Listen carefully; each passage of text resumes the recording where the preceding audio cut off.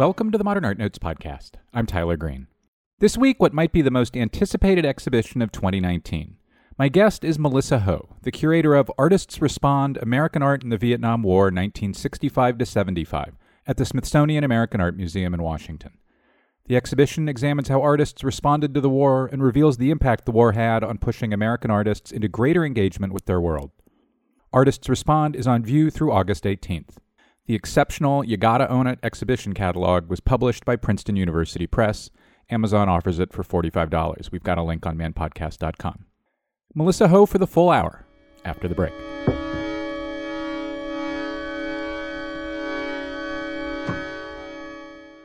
In John Waters' Indecent Exposure, the trash auteur behind Pink Flamingos and Hairspray shares 25 years of his visual art.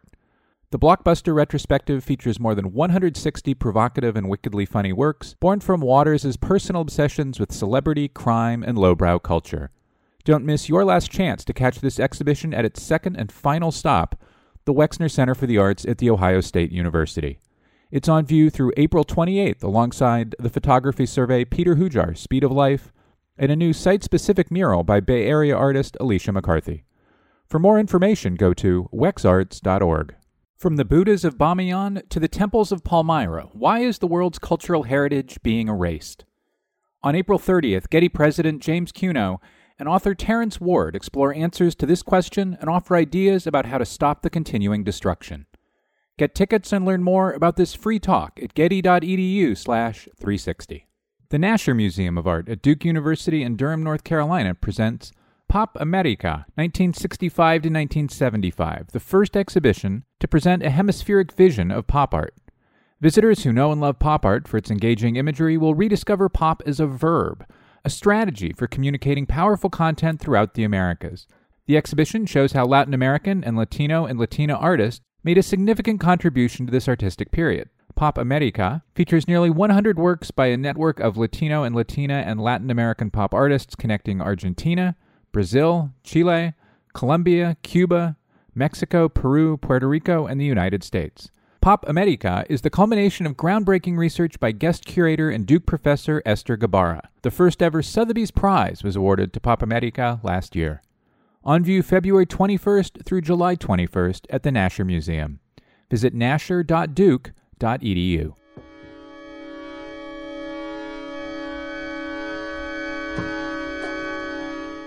And we're back. Melissa Ho, welcome to the Modern Art Notes podcast. Hi, Tyler. I think it's important to start with what this exhibition is and isn't. So it's not an exhibition of the history of the Vietnam War, and it's not a history of the Vietnam War as considered in art. What was the definition for what the show would be that you came up with, and was it obvious, or did it require some narrowing and workshopping? It was a long process to hone the exact focus of the show. But one of the first things I knew was that I was most interested in a present tense perspective on the war. So one of the most important parameters for what would be in and what would be out was that we would look very specifically at the years 1965 to 1975. So that is, of course, the height of U.S. military involvement in Southeast Asia and the height of American public awareness about the war there. So that's perspective is quite different from looking at art that has come since. And that art that has come since is able to reflect on the war with hindsight and, address its continuing presence and legacy. This exhibition instead focuses on art that was created as the events of the war were still unresolved and open-ended. And so that right at the beginning is a different set of conditions because it is asking, it's responding to what I heard from many of the artists and, indirectly through their work of feeling your way through a moment of national crisis and reckoning and asking yourself as an artist, what does this mean for my work? And should the role of art under these conditions continue as they have been, or is some kind of adjustment necessary. And specifically in that early mid 60s moment, which is a moment when American art has been, standing apart from social engagement. There's a real question of whether that is still satisfying to sort of remain in your practice separate from or elevated from current events. So the sort of time perspective was one of the first things that came into focus. And then beyond that, it was difficult because it wasn't clear how to draw the limits in terms of art practice where. And this became more clear once I came to the Smithsonian American Art Museum, because, of course, I was for the first time entering an Americanist institution. So the framework is sort of exists, pre-exists me, pre-exists the project. But I also by that time had come to believe that was an appropriate perspective to explore. And so it's including artists, not necessarily all of whom were American citizens, and they represent a variety of national origins, but people who were working in the United States, exhibiting in the United States, and in other words, contributing to the formation of the American canon of that moment. And that was the other sort of focusing thing that had to happen. The other there at the beginning question about which I wanted to ask was whether biography was important to you. Were you interested in the personal experiences of artists, whether they had been drafted, whether they had taken specific actions to reduce their risk of being drafted, to avoid the draft? Did any of that personal experience matter to you in choosing who and what would be in the show?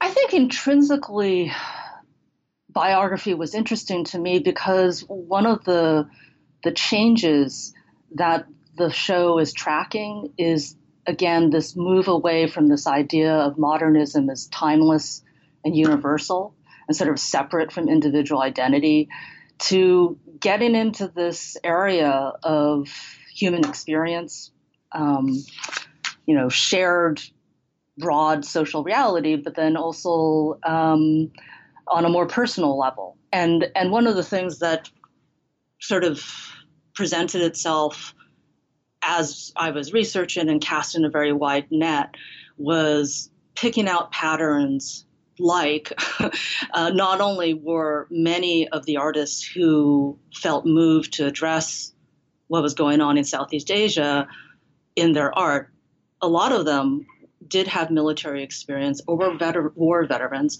or they had lived through conditions of war or the immediate aftermath of war as civilians, having come from other parts of the world.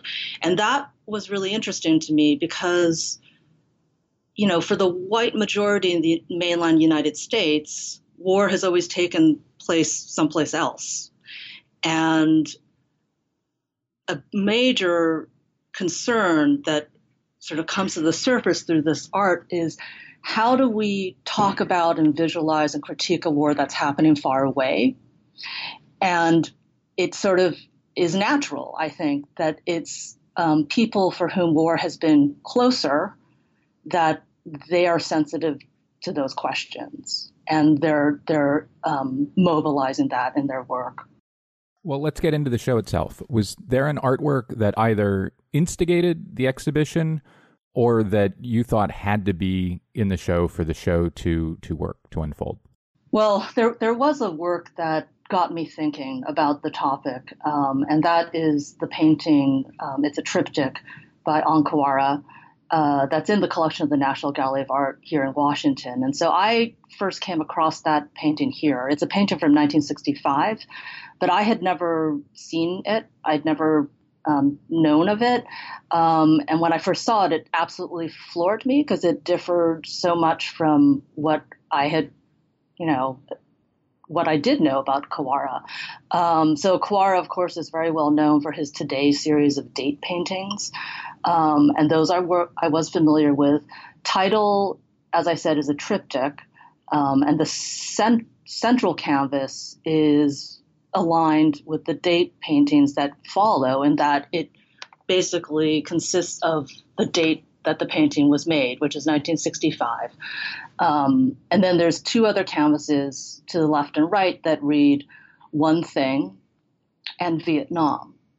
And so it is calling out very directly a place in relation to a time. And of course, at that time, Vietnam was mired in conflict. And 65 in particular was the year of American escalation, when the United States first sends in ground combat troops and begins the air war against North Vietnam.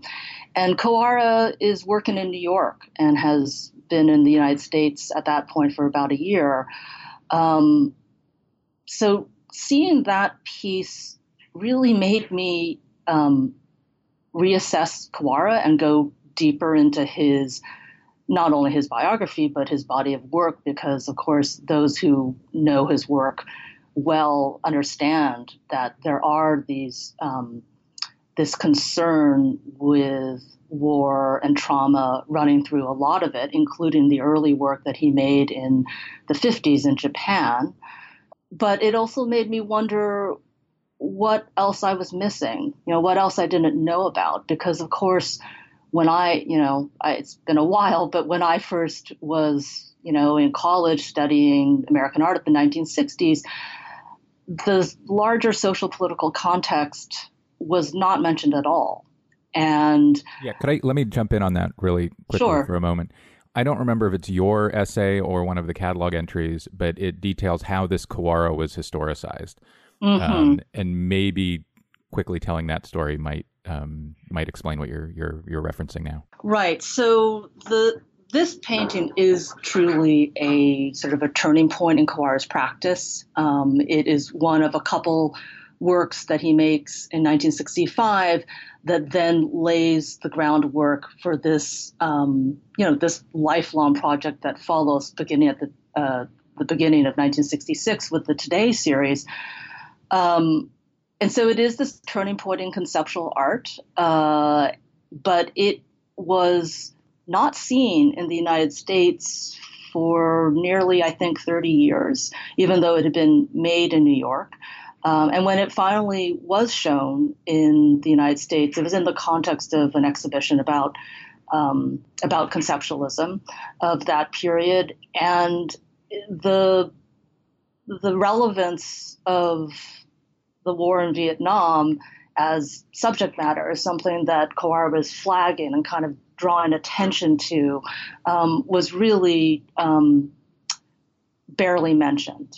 And in that reading, the phrase "one thing" was taken to be a sort of self-referential conceptual gesture towards the art object itself. So the one thing was the painting.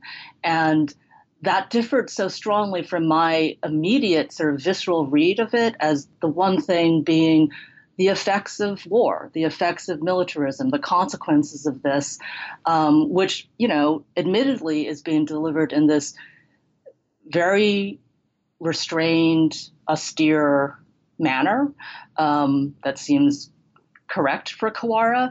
But, because of his practice of never giving interviews, of never commenting on his work, in a way, it's not surprising that wasn't excavated more.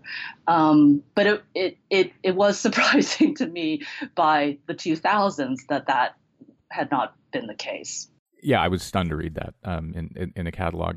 I think I know the answer to this, but how often did you find that you had to rehistoricize or recontextualize works that had mostly been considered in non-Vietnam, non-war-related contexts? Well, the other major example that comes to mind is the Dan Flavin sculpture that is called Monument for Those Who've Been Killed in Ambush.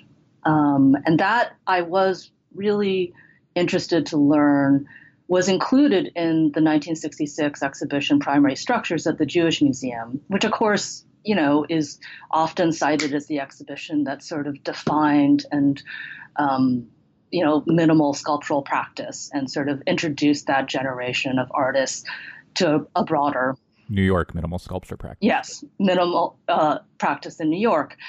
And maybe not surprisingly, in the context of 1966 in New York, the very pointed title that he gave that work, which, aligns with the form of that work, which is this, it's made out of 4 8-foot fluorescent tubes.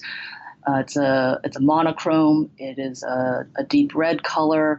It juts out of the corner. The form has been compared to a crossbow. It's also quite similar to, you might bring to mind a machine gun mounted on a tripod. It's quite aggressive in how it addresses you, especially as you move around it, and it appears to sort of, train its sights on you.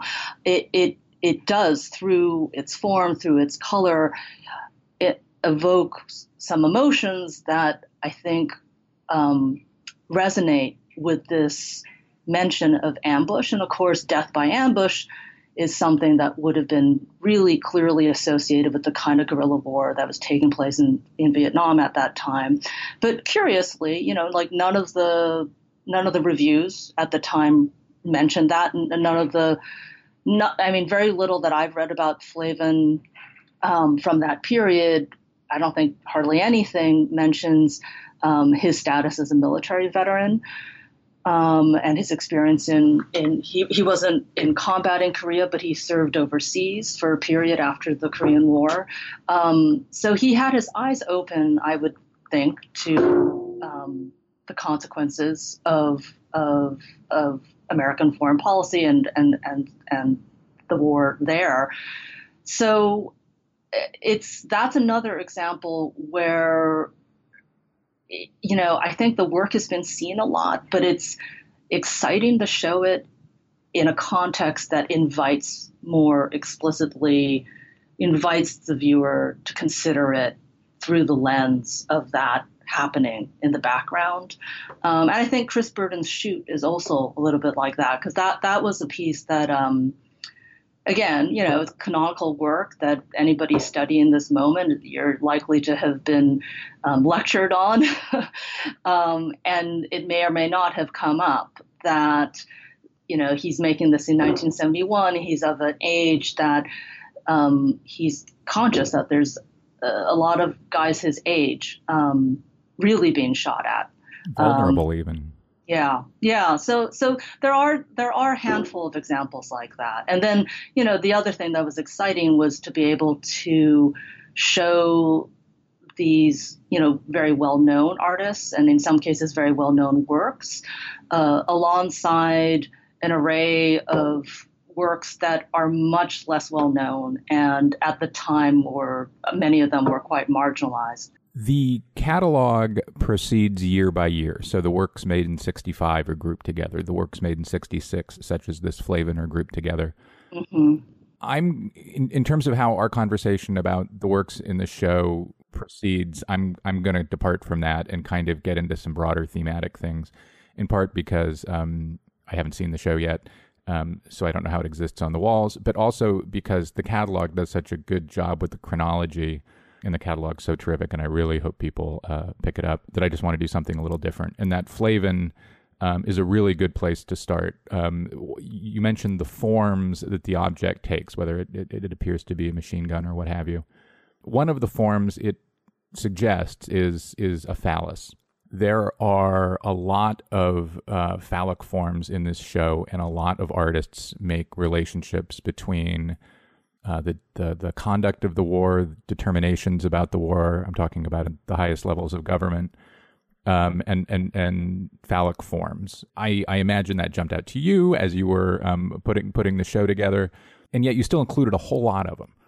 So how and why did you realize that was something important that artist after artist, and not just men and not just women, but both, seized upon? I mean, I guess it was it was the observation of how many, you're right that it's both men and women, but how openly women in particular were using gender to critique the war. And that felt important to underscore because this is a generation of women artists who are operating both before, during, and after the very notion of something that you would call feminist art. And yet they're on the topic of the war. They are drawn to a critique of masculinity that is really connected to militarism and military aggression. And that is something new and important to emphasize, I think, about this moment. And, so I'm thinking here particularly of, artists like Nancy Sparrow and Judith Bernstein, who are making really fierce pictorial works that don't shy away from the most sort of taboo imagery in order to make a point about the conduct of the war and this idea of the need, the perceived necessity of appearing tough, and this kind of John Wayne attitude towards war making. And so it made perfect sense to me that the phallus would be employed for that. I mean, another example of someone like Judith Bernstein, who's also using the phallus in a way to mock militarism, is Klaus Oldenburg's Lipstick Ascending sculpture, which was, his first monumentally scaled public sculpture. And it was actually initially a sort of a guerrilla action that was organized along with a group of graduate students in the architecture school who invited him to do this project, but they didn't get the permission from the university administration, but they brought this large-scale sculpture right into the heart of the Yale campus and parked it near the president's office, near a well-known World War I war memorial. And it took the form of a lipstick on tank-style treads. And in its original form, the lipstick was inflatable and was meant to fill up and become erect as somebody ascended it to speak. So it was it was there as a platform for public discourse. And that's was also really interesting to me because it has since been, the original one eventually sort of fell apart and Oldenburg removed it. And then now it's been replaced by a permanent version, which doesn't quite convey like the anarchy, I think, of that initial happening. We'll talk about performance a little later, but it's also it's certainly a work that has, that is performative. I guess you could say, after seeing all of the phallic forms in the show, it really put Guston's Nixons into a different context for me. I mean, it's kind of suggesting that he wasn't just responding to Nixon, but that he had been paying attention to all of this art about Vietnam in the previous decade. And I wonder if you came to think of, and there is a Guston Nixon in the show. I wonder if you came to think of them in a different way. Well, I mean, Guston for sure is a fascinating case study that I'm really glad we could represent in the exhibition because he's somewhat older than many of the other artists in this exhibition. And he's somebody whose trajectory and this engagement with Nixon that you're referencing that starts in 1971 really says so much about the argument that was raging at that time in the New York art world about figuration versus abstraction, which from today's perspective seems sort of cuckoo, but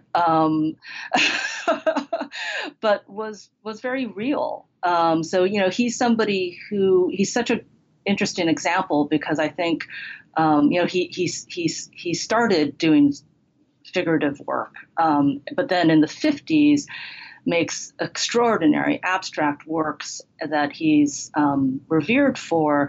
But it is absolutely the pressures and the upheavals of the mid and later 1960s that drives him to reassess, and sort of he goes through this artistic crisis. And that's when he has this famous late career shift at the end of the 60s back into figuration, this sort of cartoony, the hooded figures, the self-portraits, the arms and legs, the feet that, famously really divided people. And that he felt, he used language like being excommunicated for doing that.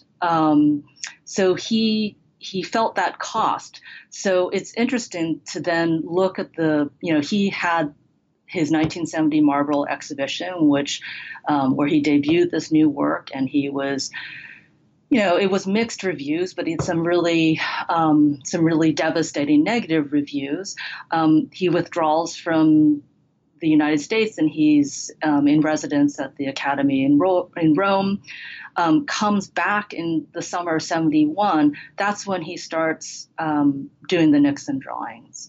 And his ambivalence about that body of work is profound. He published, he may be allowed 3 or 4 to be published during his lifetime, but even though he had pulled out a selection to publish as a book, he ultimately decides not to. And I think he was, from his correspondence and from what friends of his have remembered from that decision, was it seems to have been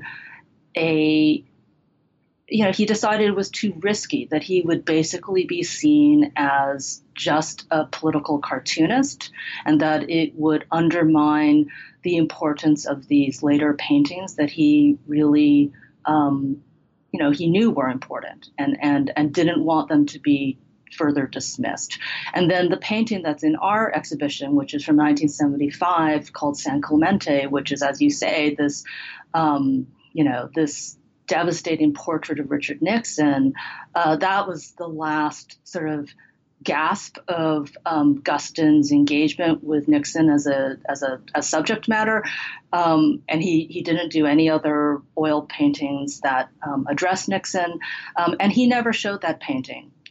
He didn't destroy it. It wasn't until recently belonged to his daughter, but he never exhibited it, and it probably for him at that time crossed the line of being too explicit in its topical commentary, but it's an extraordinary work. And as you say, he makes his face, Nixon's face, into these sagging balls and this pathetic phallus. And then even more grotesque is his depiction of Nixon's leg, because when he's making this painting, it's post-Watergate, it's post the resignation. It's actually at the time when, some of the top Watergate figures are on trial, Ehrlichman, Dean, Haldeman, and Nixon is suffering from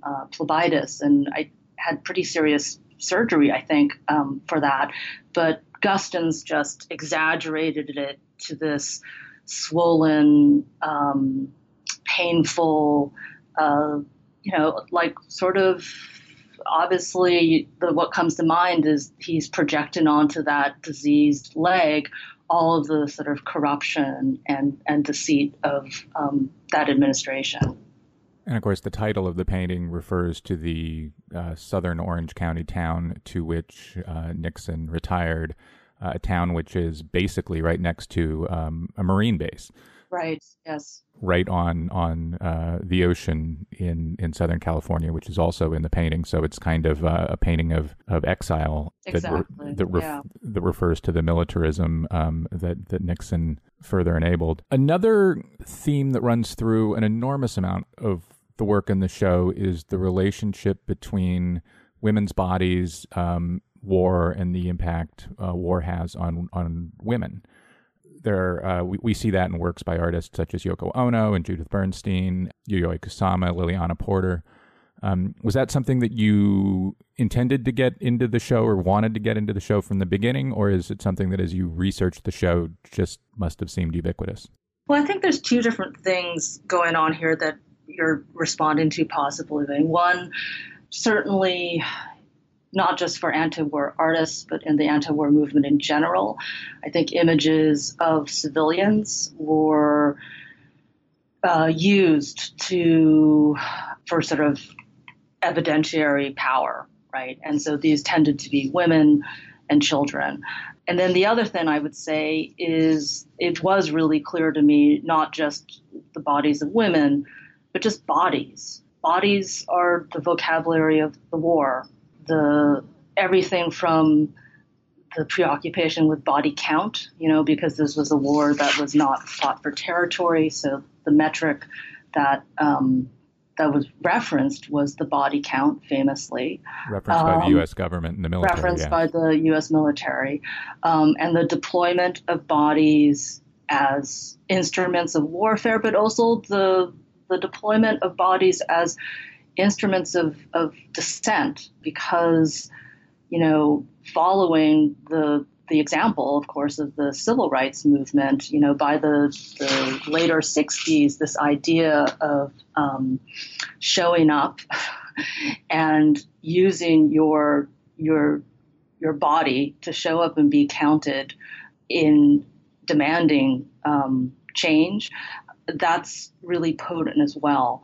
The other thing I'll say is, huge and important contextual thing that came through in all of the art is the media environment, both the conditions of the television war, which was something new and unprecedented, but also how heavily covered this was by photojournalists. And this was an era before today's practice of photographers having to be embedded with U.S. military units. In Vietnam, there was no U.S. military censorship, and it was relatively easy to get credentialed in South Vietnam if you could get there. So there is this real flow of images from the front lines to the home front that everybody, and artists included, are contending with and trying to make sense of and trying to figure out how to employ. And these are really thorny questions. Images of real suffering and real death, and that presence of casualties and death in the media, I think, really comes through in this preoccupation with the body, across the board. You can see it in painting and sculpture in the show, and then, of course, as well in performance art, as you're mentioning. My guest is Melissa Ho. We'll be right back after a break.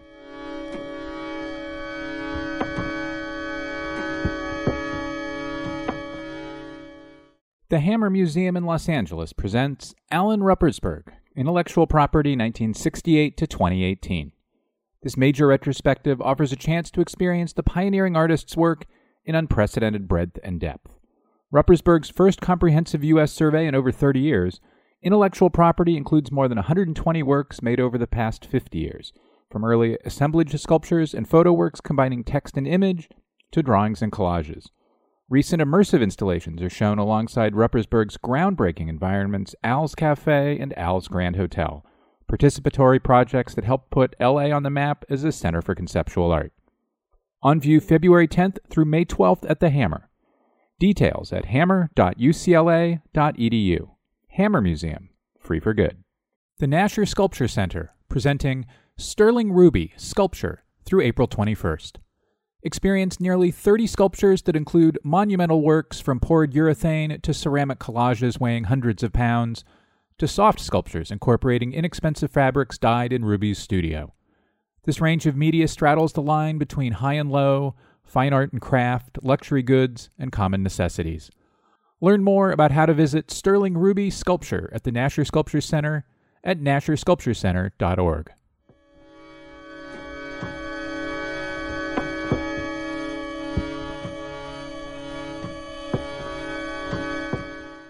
And now back to my conversation with Melissa Ho.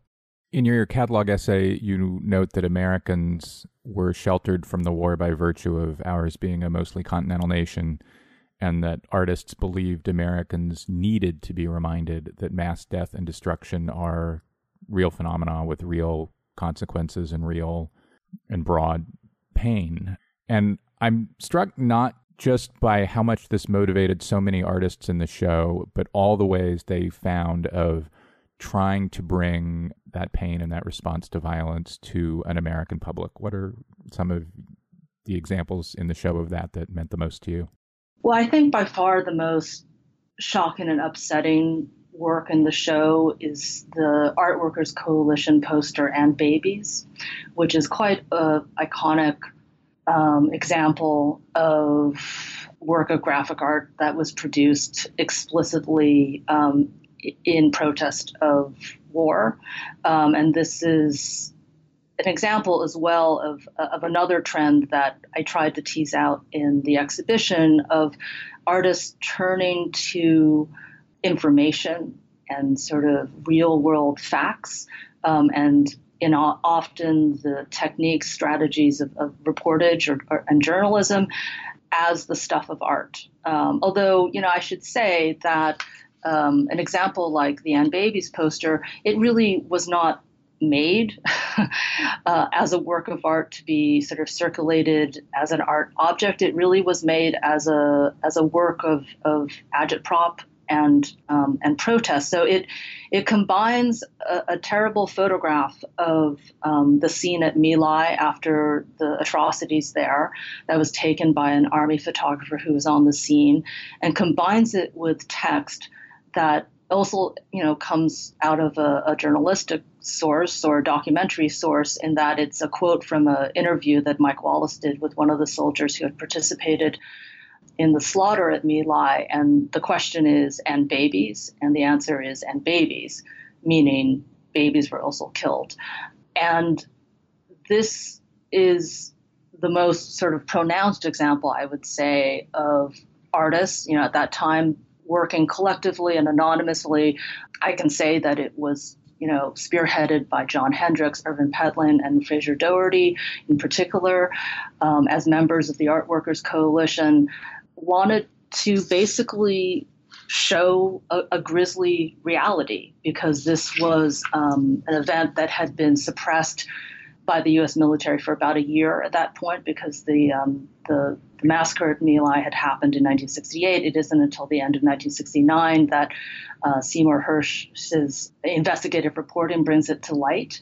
And so in a way, they're jumping on his heels and amplifying, getting that story out. So they made 50,000 copies of this poster, held it up at demonstrations. I mean, it's interesting that where the demonstrations were concentrated were at museums, in particular the Museum of Modern Art. So you see artists behaving not unlike the way college students were at that time, and where they're really identifying the university administration, the university campus as the place where they can register their dissent.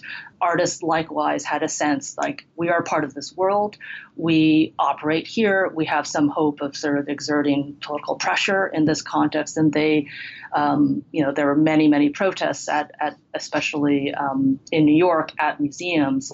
And so there are some famous pictures of the And Babies poster being held aloft in front of, for instance, Picasso's Guernica, which at that time was on view in New York. They also had a plan. They wanted to get it out to a broader audience, and so they had a plan to try to publish it on the covers of the major art magazines, and that fell through and didn't happen.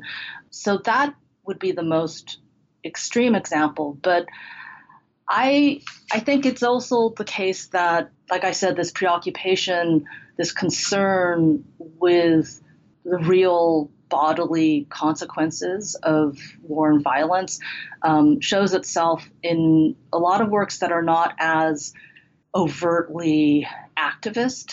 And it's just a sort of a recalibration of art back towards this realm of storytelling, of addressing human values and human experience that at least for a short time, I think there are some American artists felt that art had become too detached from that. I think we'll probably come back to that in a minute. One of the works that really addresses or tries to bring the violence of the war home is a performance by the Guerrilla Art Action Group at MoMA. What was that work? And, well, I guess maybe first, what was that work? And then we'll talk about performance.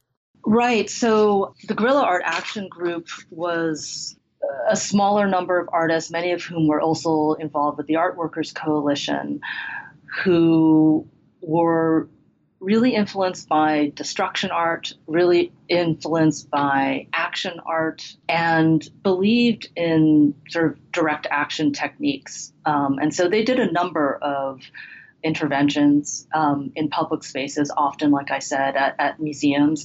And the piece that's highlighted in the show, which is sort of colloquially often referred to as Bloodbath, is a work where they went into the Museum of Modern Art. They had bags of beef blood hidden underneath their clothing. There were 4 of them, 2 men and 2 women, and just in normal street clothes. And then once they were in the crowded lobby, began struggling with each other and sort of wrestling and screaming out rape and burst the blood. And essentially it was a die-in in the middle of this sort of elevated museum. And they're also, importantly, scattering around them pamphlets that call out the museum's ties through its trustees, namely the Rockefellers in particular, the ties that they saw with the war machine. And so it's both an example of sort of direct action performance. It's also really an example of institutional critique, because it was really designed specifically to call out that museum for very particular ties to this larger this larger complex of political and military power. There's a lot of performance in the show, and I was struck over and over again by how in today's art world, institutions have really tried to institutionalize performance. They put it in their atriums. Giant buildings in Hudson Yards are built by starchitects that are intended for performance. And in your show, the site of performance is often nearly as important as the performance itself. Are there a couple works that you think are particularly worth mentioning that kind of meld both the action of the thing itself and where it happened? Yeah, I mean, a number of them have already come up in our conversation. So there is this whole, and I should say that, as you mentioned earlier, the structure of the exhibition catalog is very strongly chronological, but the structure in the galleries is quite different and is thematic.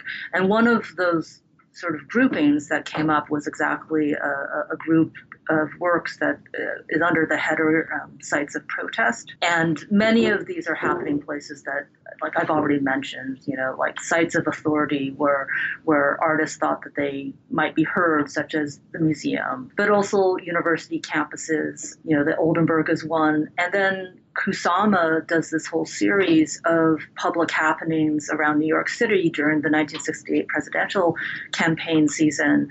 And she's very pointedly picking places that she sees as implicated in the war machine. And so she does, for instance, this is what's in our exhibition, a performance down at the Stock Exchange, which, of course, is right across the street from Federal Hall and the sculpture of George Washington. And so there's these amazing images of her and her performers sort of, and I should say that the performances were these like nudist, dance-filled sort of men and women cavorting. It was this kind of playful deployment of sexuality against militarism. And there's these amazing photographs of the performers in front of the figure of George Washington, who was also, of course, an inspiration to Ho Chi Minh. So there's these references that are being made, I think, to the American history of colonialism, revolution, and and maybe implicitly a question of like, where are we today in this? Another piece that really hinges on location is a performance work by the Los Angeles group OSCO. And the work in our exhibition is now known as Stations of the Cross, and was actually OSCO's very first such public action.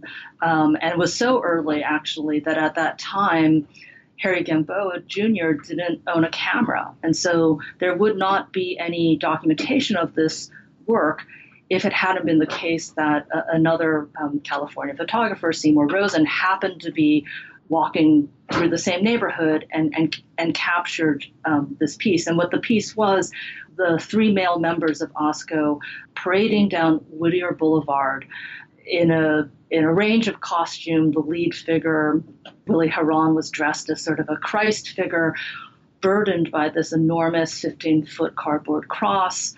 And Whittier Boulevard, of course, is the main thoroughfare in East Los Angeles. And, a year earlier had been the site of the Chicano Moratorium March, which was the largest march against the Vietnam War organized within a minority community, and a really important event. And Whittier Boulevard in general was sort of contested public space, was a place that was policed.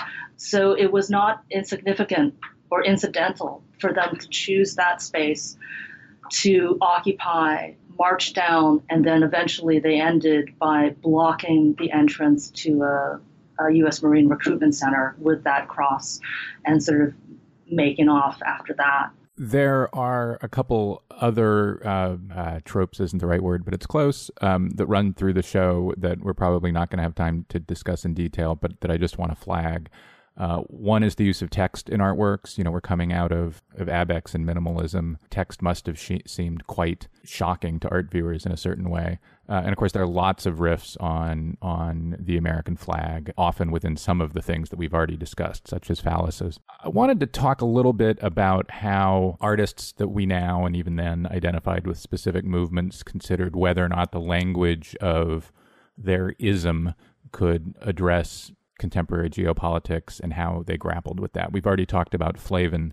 Are there other examples of, say, minimalists who either found minimalism and its strictures a way to address the war, or are there ways that artists who were what we would now consider minimalists found that they needed to go outside their ism, and how did they do that? Well, yeah, I think it's important to say that the work that's represented in this exhibition, by definition, is a minority of what was actually being produced at the time.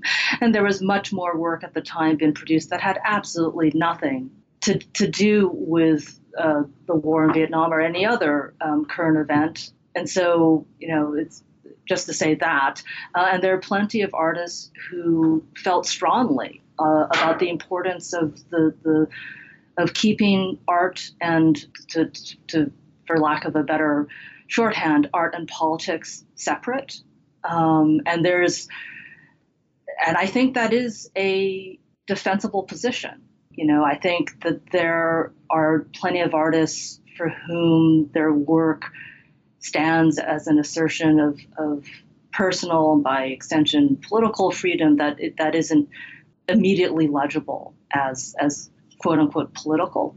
And so, many of the minimalist, what we would call the minimalist artists now, kind of fell into that category. And some of them were quite politically well-informed and active as private citizens, but maintained their art practice as something separate.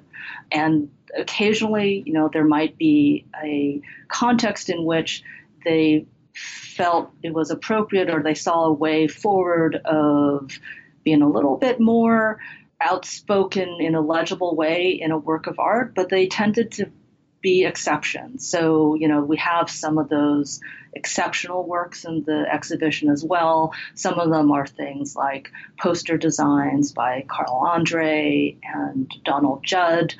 one of the more, it's been interesting to me. One of the works that people have commented to me on the most, which surprised me, is the Barnett Newman sculpture, Lace Curtain for Mayor Daley. And of course, Newman, most well known for his glorious color field paintings, and also like from an older generation of New York School artists, painters. He makes this sculpture in 1968 that was for a protest exhibition that was mounted in Chicago in the wake of the police violence at the convention, the Democratic Convention. And it's minimal in appearance in a way. It is a grid of barbed wire within a steel frame. But it's quite surprising if you're acquainted with his painting to see this. And Newman's somebody his entire life who considered it important for artists to be outspoken as citizens and was very, very invested in his practice as a sort of a separate, having this special integrity, and it's interesting because he came out of the Depression and the Second World War, like others of his generation, to a very different conclusion than what these artists, 30 years younger are doing in the late 60s and 70s, also responding to sort of dire conditions of war and destruction. What impact did the war and artists' engagement with it have on the direction of American art, and how it had been oriented around isms and even specific geographies, and how did the war change that and push American artists in a different direction? Well, I think that there's an opening up of subject matter and an opening up of means as well, because you have a whole generation who's grappling with the question of those two things, like, can I make aesthetically innovative, adventurous, meaningful work and also embrace subject matter of conscience and moral imagination. And it opens things up tremendously. I think that there's all of these sort of genres of art strategies, performance is a notable one, where that blurring of lines between lived, everyday social experience and art, capital A, is really being productively mobilized here. And there's also more room, the breakdown of, I think the war was one of many factors that sort of broke down what younger artists had come to consider the myth of modernism, the myth of purity. And once you accept impurity, it opens things up in all directions. And one of the important ways it opened things up was who could say something as an artist. It's not at all an incidental aspect of the show that there are so many women and artists of color represented who were interested in registering their specific perspectives of the war. And, the war period is coinciding with the rise of the Black arts movement, of the Chicano art movement, and these communities of makers who are prioritizing, who are really critiquing establishment aesthetics and prioritizing art's political voice, and also questioning, cultural self-determination. You have a whole realm of, it might still be a painting in that sense, like not a new genre of art, but new people saying things through painting that is really something that we, from today's perspective, seems second nature, but really wasn't the case in the mid-'60s. I want to kind of, as we head to the end here, I want to ask two questions about decisions you made not to include certain things or certain subjects, and then to ask about what you considered but maybe didn't fit or couldn't get for the show. A lot of the work in the show, and really almost all of it, directly addresses Vietnam, and almost none of it does what the TV show MASH did, which was to be about Korea or somewhere else, and through that place address Vietnam. Another example that's not in the show might be V.S. Hellman's work of the mid to late 1960s, which addresses violence, and is very much about Vietnam, especially as Hellman's was living in L.A. At that moment. So work that isn't explicitly, directly, specifically about Vietnam isn't here. Did you think through that, and why did you make the decision you made? Yeah, I'm just thinking, regarding Selman's, that was work that I would have liked to have had in the show. But that was a body of work that I looked at. And I'm trying to think, there definitely is, to be honest, Tyler, I'm completely thinking on my feet here in that I don't think that I have considered exactly what you're asking, but it may partly be the condition of, so it's a large show with 58 different makers represented in it.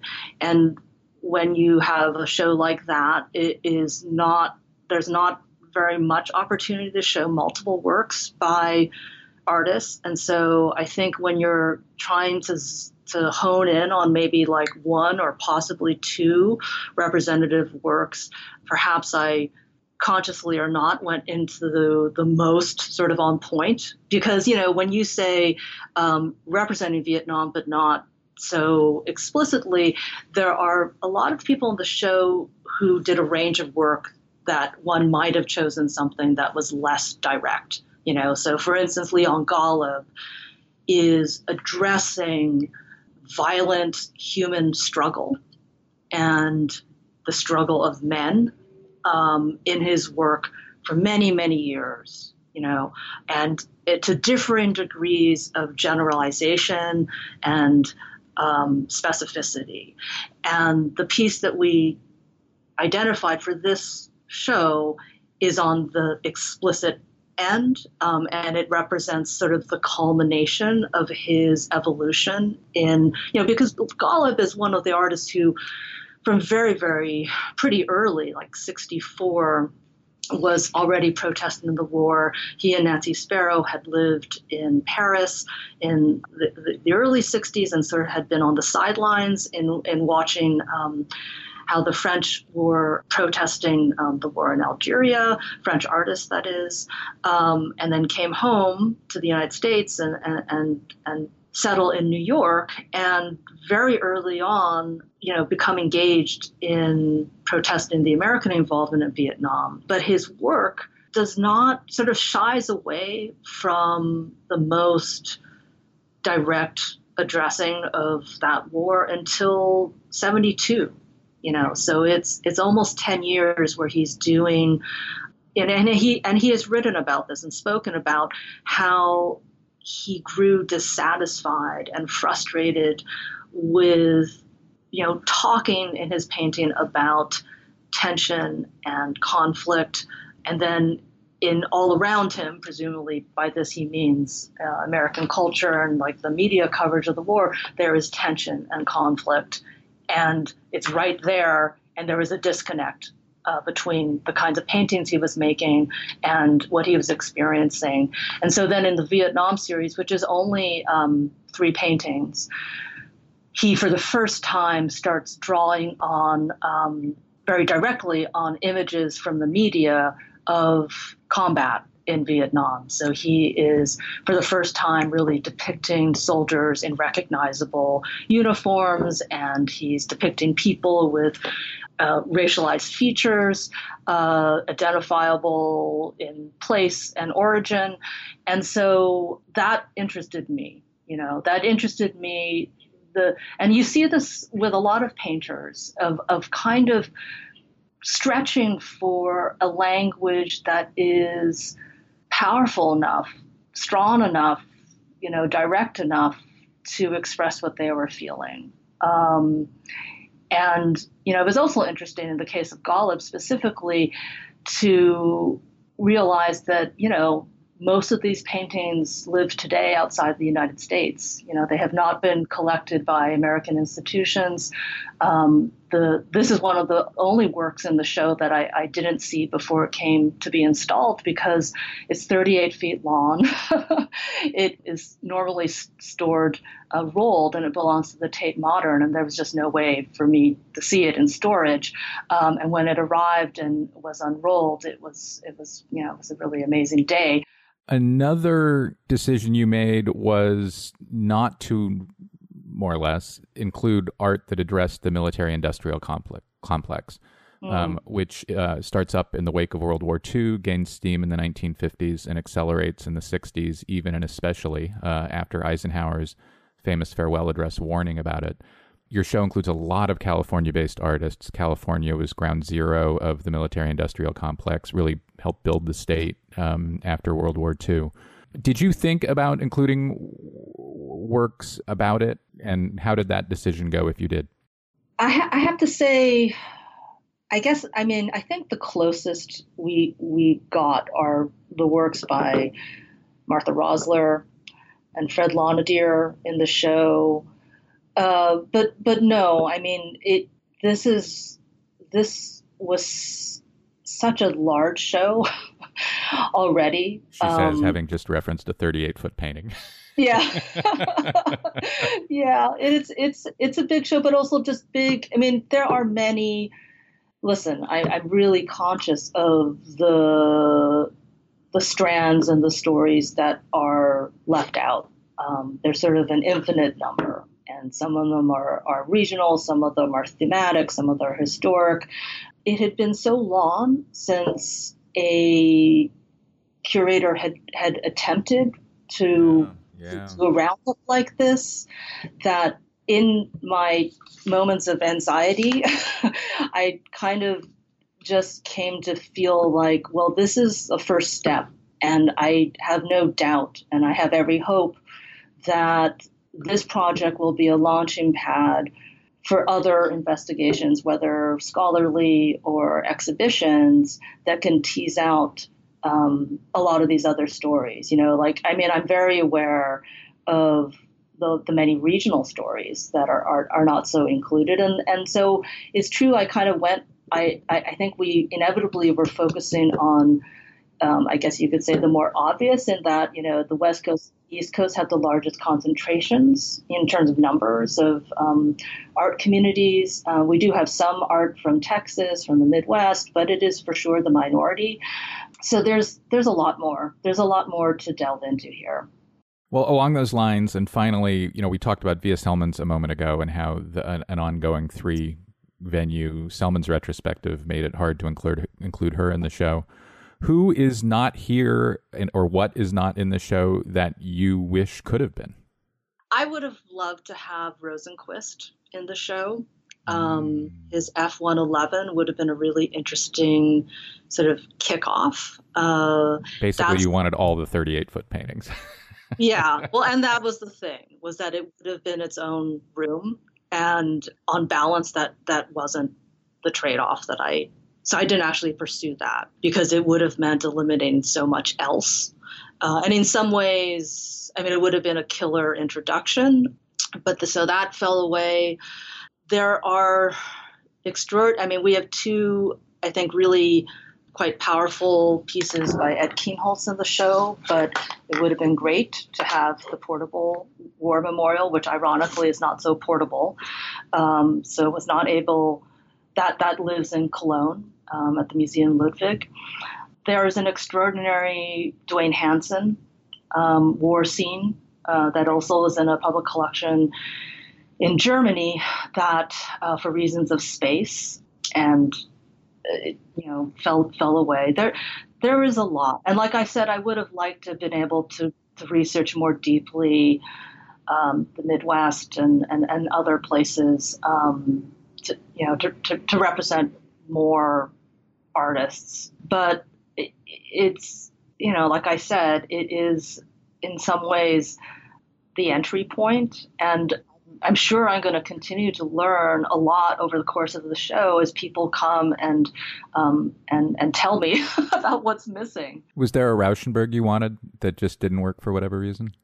I don't think I ever found a Rauschenberg that I pursued. Do you have something in mind? No, because, I mean, that's why I asked, because I couldn't think of any. I mean, I can think of lots of references to the war in Rauschenbergs. I mean, there are a lot of helicopters, for example. Yeah, that's but true. I can't think of, and I'm not a Rauschenberg scholar, obviously. Oh, there was a poster designed by Rauschenberg that could have been in the show. There's a ton in the realm of printmaking. That I mean, that's the other thing. Just in looking at printmaking, it's just this tiny sliver of material that we were able to include. Yeah, no, I could think of lots of Rauschenbergs that reference the war, but none that were about the war. Which of course is true to the way he worked. Very very rarely in a Rauschenberg is I shouldn't say that. That's probably not quite right, because I can think of Rauschenbergs that are about single things. But no, I think and hope you're right that you launch 1,000 investigations. Melissa Ho, thanks so very much. Thanks, Tyler. That's all for this week's show. The Modern Art Notes podcast is edited by Wilson Butterworth. Special thanks to Steve Roden, who created the sound for the program. The Modern Art Notes podcast is released under a Creative Commons license. Please visit Modern Art Notes for more information. Thanks for listening.